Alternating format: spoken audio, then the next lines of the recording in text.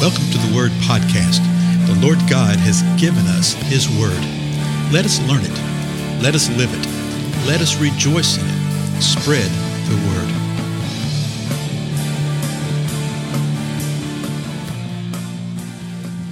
Well, blessing everyone. This is Dale. Thank you so much for joining with me on the podcast. Well, we just completed Revelation 14, and you would think, well, Revelation 15 is next. Well, you'd be absolutely correct. So let's look at it real quick. We're going to look at the first 4 or 5 verses today. It starts with this word, then. It says, then I saw.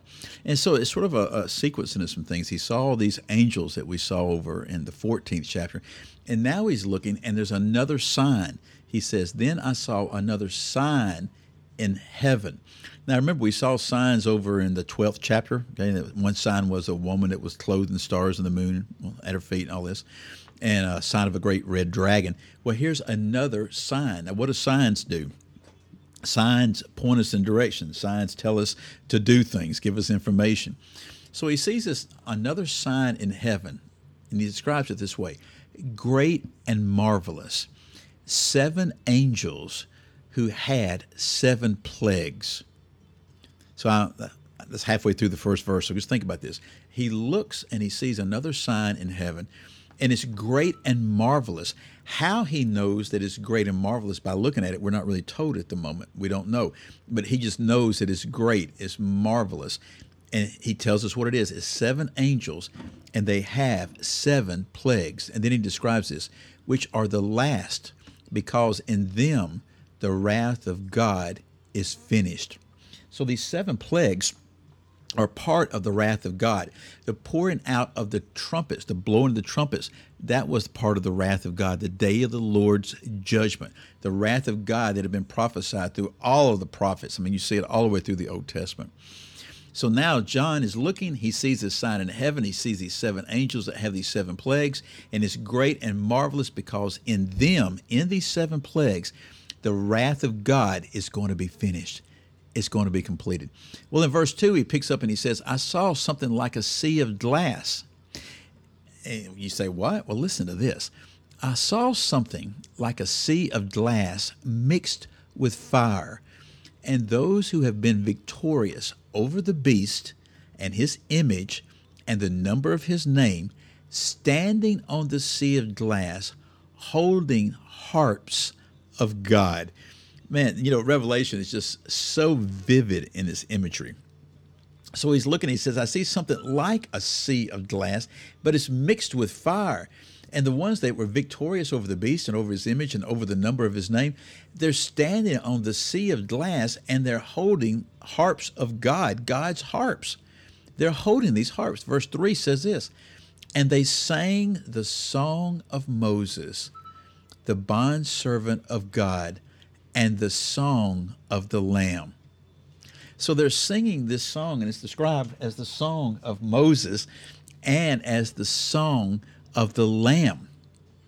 Well, that's interesting. You go to Genesis 15, I think, which actually has a song of Moses when they were, Exodus 15, when they crossed over, the women broke forth in this song type of thing.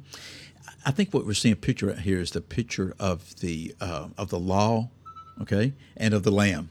So they're singing this, and then he actually hears words. Listen to this. And they sang the song of Moses, the bondservant of God, and the song of the Lamb, saying, great and marvelous are your works, O Lord God, the Almighty. Righteous and true are your ways, King of the nations. Who will fear you, O Lord, and glorify your name? For you alone are holy. For all the nations will come and worship before you, for your righteous acts have been revealed. Portions of that are actually over in the Old Testament. There's quotes out of the Old Testament. But John is hearing what they're singing. He describes it the song of Moses and the song of the Lamb, and it is just his proclamation before the Most High God. And that's what the ones who were victorious over the beast, over the image, over the number, who are standing on this sea of glasses mixed with fire. It's what they're declaring before the Lord. Now, just real quick, look at what they were saying. The first thing they say is, great and marvelous are your works. They're declaring that the work that the Lord has done is great and is marvelous. They're also declaring that the work that he's about to do. What work's he about to do? Oh, these plagues. Yeah, these plagues that are about to be poured out, that they're great and marvelous. And they describe who he is. Oh, Lord, he is God. He is the Almighty. And then they declare that his ways are righteous. His ways are true. And that he's the King of the nations. And remember, we had just seen in the 14th chapter how the sickle had been brought forth upon the earth, and the earth is being harvested. The Lord is doing something with the nations and with the people of the earth. And then they declare this: who's not going to fear you, O Lord? Who's not going to glorify your name? And what we see here and what you see in other portions of the scripture is that every knee will bow and every tongue will confess that Jesus Christ is Lord. That every nation will worship you is what he says right here. Because they're saying, for you alone are holy, for all the nations will come and worship before you. Every nation that's resisted, every nation that has fought, every nation that's come against, they will come and bow before the Lord and will worship before him. Why? Because it says, for your righteous acts have been revealed. Everything that the Lord is doing, everything the Lord has done, and everything that will be done is righteous, which means it is right. It is perfect. And it's being revealed, and the nations will acknowledge it, and they will bow before the Most High. That's what John is seeing here, that these folks are singing. I like this whole thing. They're holding harps, the harps of God. Apparently there's instrumental worship right here. And that's what a harp is, a stringed instrument. But they're declaring these marvelous works. The next verse, which we'll stop at, but I just want to give you a little hint what it says. The next verse says, and after these things I looked. So all these things, he sees these angels in chapter 14. He sees all this stuff happening. He sees what they proclaim. He sees what's being done. He looks at the beginning of chapter 15. He sees another sign in the heavens, these angels with the 7 plagues.